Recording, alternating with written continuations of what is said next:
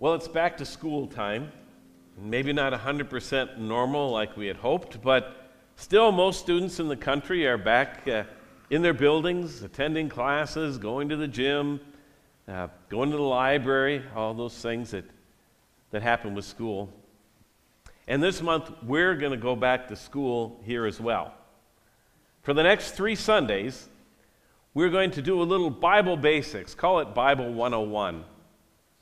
Now, if you're new to the Bible, this will give you a foundation to understand God's Word. But if you have been a Bible scholar all your life, well, then just consider it a refresher course and maybe a little way for you to help introduce somebody else to the Scriptures who's just learning. We're going to start today with the reading from 2 Timothy chapter 3, one of the few places in the Bible where the Bible actually talks about itself.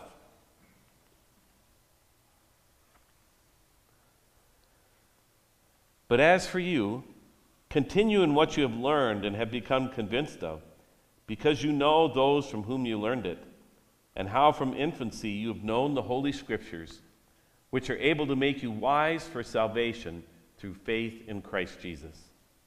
All Scripture is God-breathed and is useful for teaching, rebuking, correcting, and training in righteousness, so that the servant of God may be thoroughly equipped for every good work.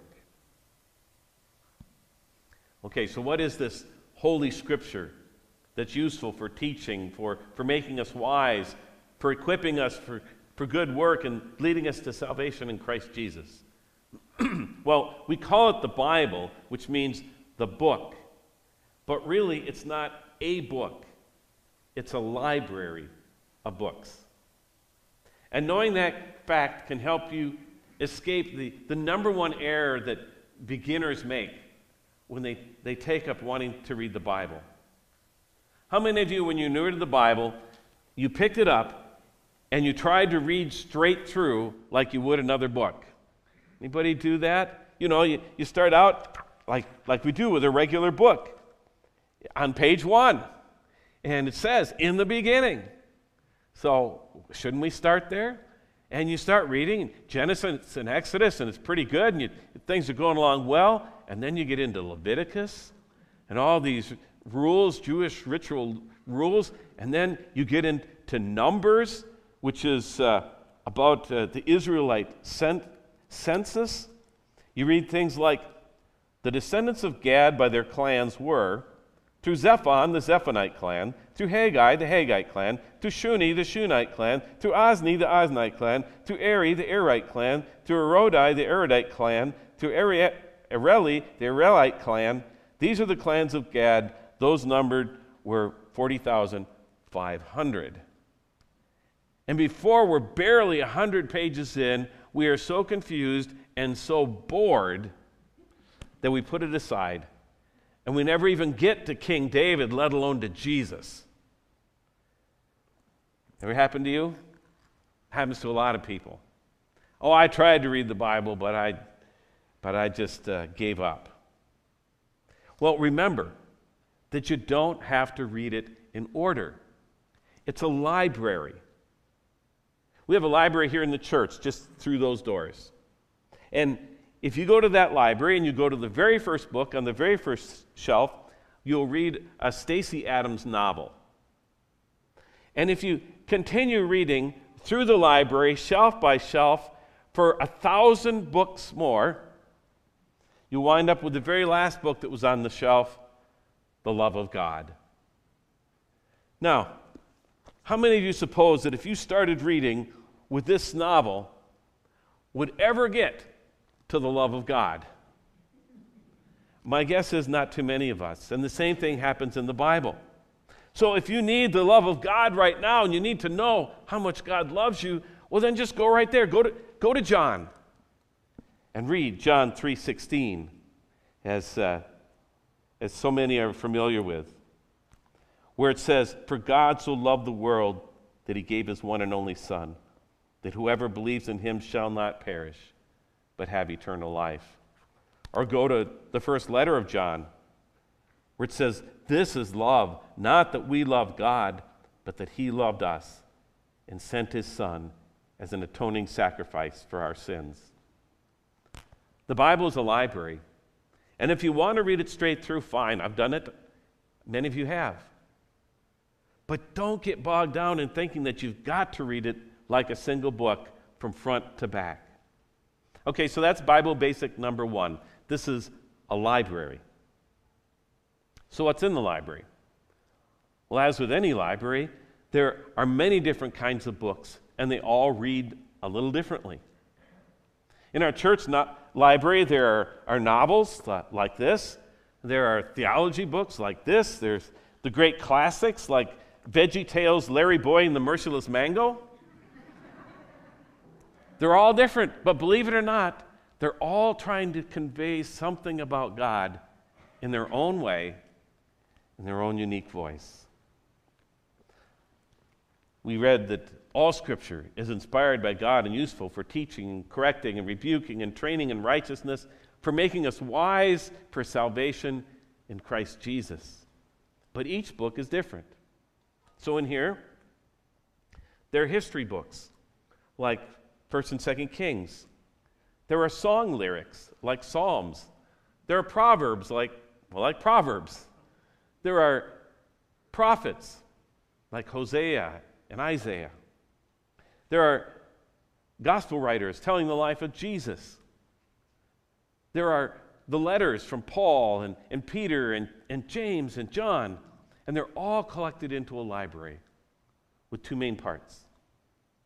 We call the first part the Old Testament, which is everything before Jesus, and the second part the New Testament, which starts with Jesus. Now, these 2 parts were written in 2 different languages.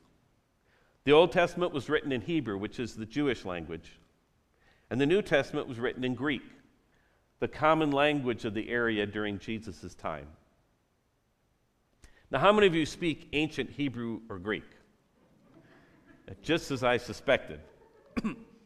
So that's why we read the Bible in an English translation, or a Spanish translation, or any of the hundreds of languages that Christians speak. The Bible can't teach us, train us, or lead us to Jesus if we can't understand it.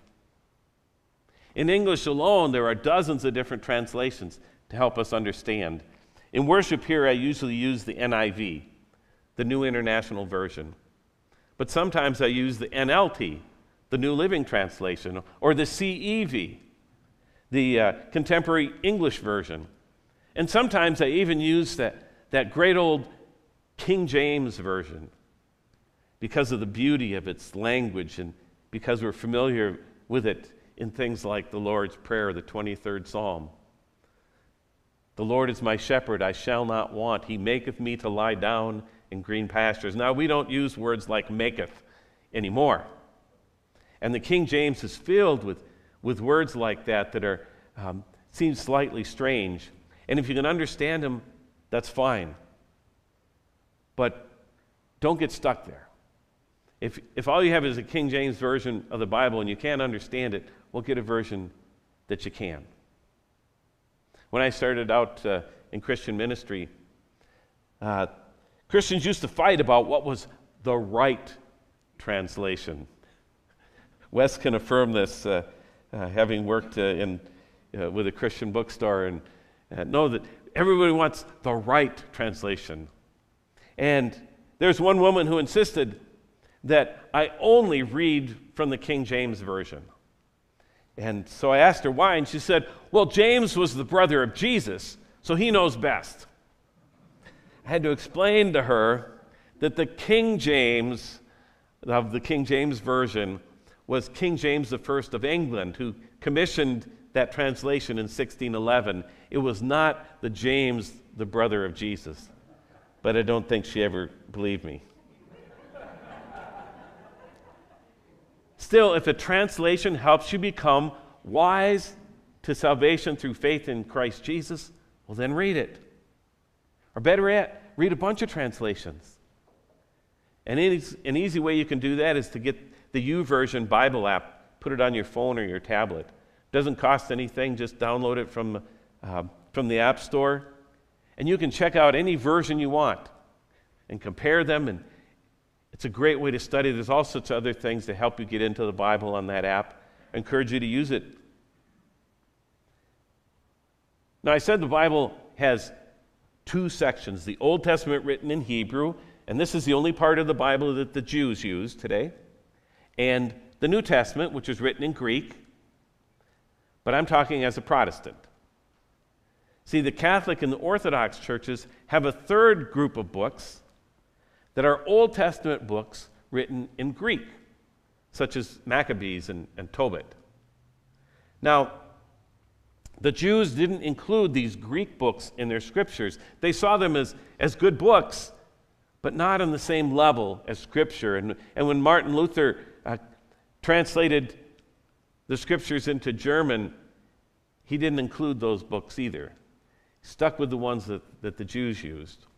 But those books are included, so there's half a dozen extra books, if you will, in the Orthodox or the Catholic Bible, and it yields one of the great Bible trivia questions, and that is, what Jewish holiday is not in the Jewish Bible, but is in the Orthodox and Catholic Bible?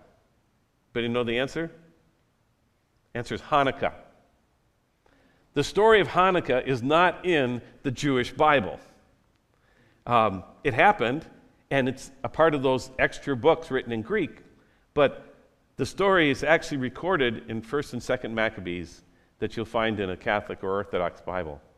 So we have a different number of books, depending on which Bible you pick up. And there's a few other little differences, like sometimes the numbers of a chapter are a little bit different, because remember, it wasn't written with chapter numbers.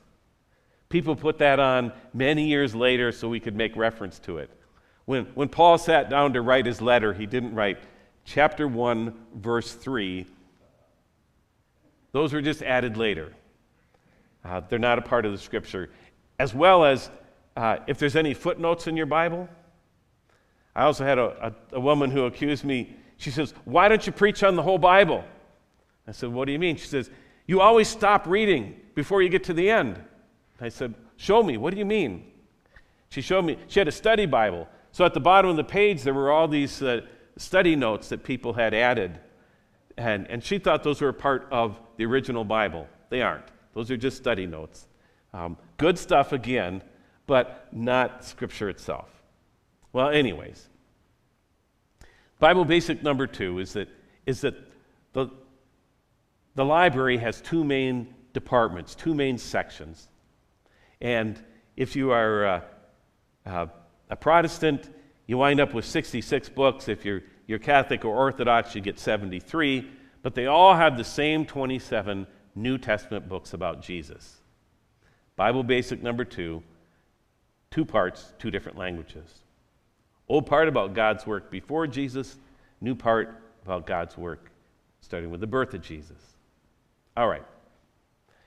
So who wrote the books?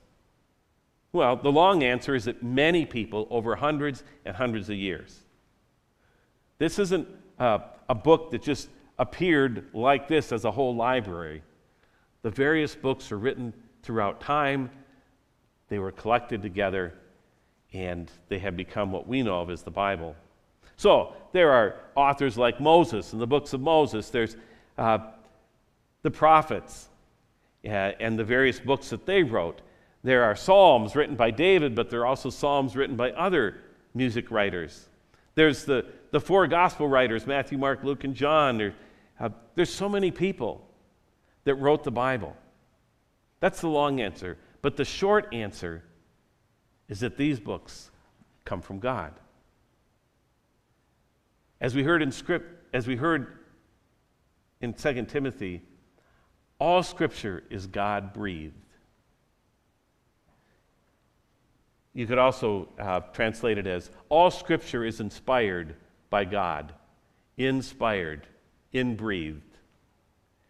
And this is not dictated by God. Muslims believe that the Quran was dictated to Muhammad by the angel Gabriel in Arabic, and so therefore should only be read in Arabic.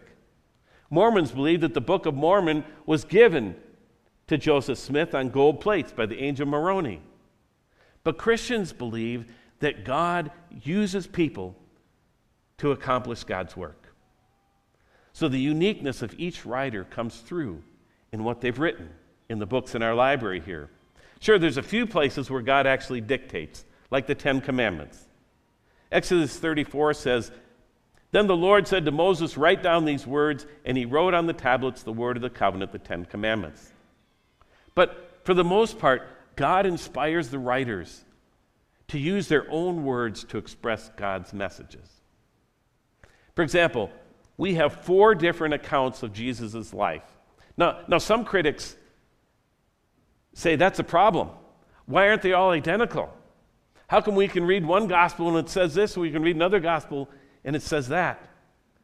But Christians see that as a gift because each gospel gives us a unique perspective on Jesus.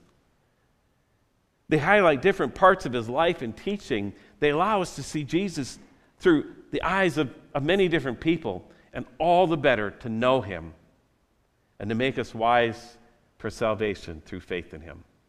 So that's Bible basic number 3. God used many people to write the Bible, but it's all God-breathed.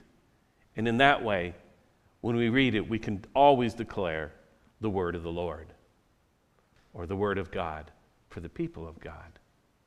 Thanks be to God. Okay, but why did God inspire this?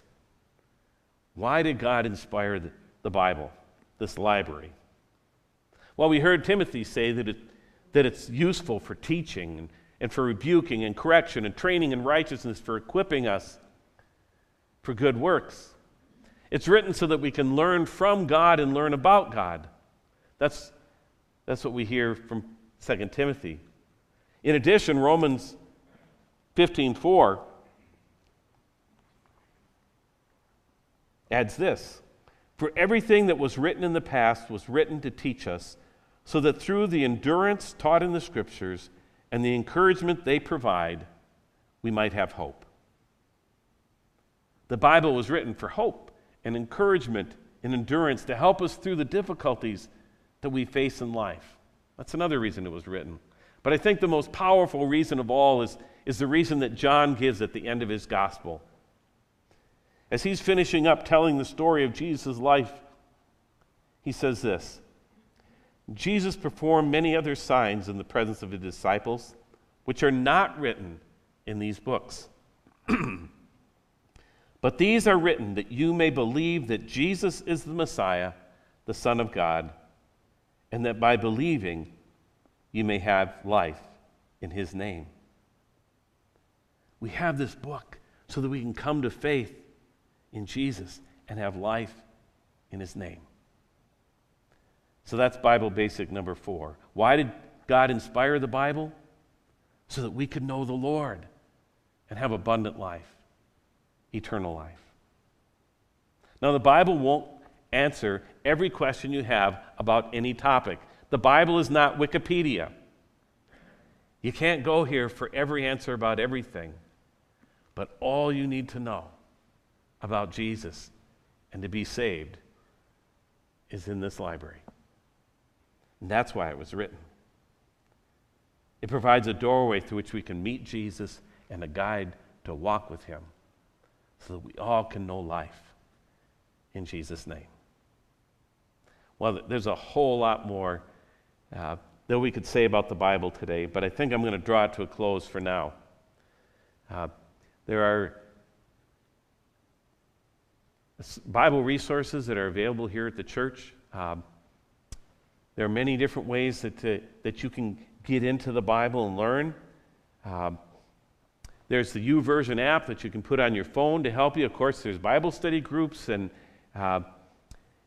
there's the GPS, our Grow, Pray, Study resource that's in your bulletins or online. You can turn to those things. There are so many different ways to learn. And whether you are brand new or whether you have been studying the Bible forever and ever, there's always something more that God shares with us. It's like a treasure that just keeps growing in value. The more we read it, the more we realize how precious it is. Well, students are heading back to school now, and I know that school libraries function a lot different today than they did back when I was in school. But one lesson that I learned as a student was that the more time I spent in the library, the easier time I had in class. And I don't think that's changed, at least when it comes to God's library, the Bible. If we don't spend time in the Bible, then we may miss out on its teaching and training, its encouragement and hope, and maybe even on a chance to know Jesus and have life in his name. But the more time we spend in this library, at least that's what I found, the more time I spend in this library, the better life becomes. Remember, Jesus says, "It is written, man does not live by bread alone, but by every word that comes from the mouth of God." Let's pray. God, we thank you for this library, this collection of books, written over so many years by so many different people, but all breathed in by you so that we might have life. Lord, give us a thirst for knowledge, just as Pastor Julie prayed for our students in our schools to learn and have a desire to learn. Give us a desire to learn of you, to see what you have to share with us through your Holy Scripture. Inspire us. Inspire us by your word.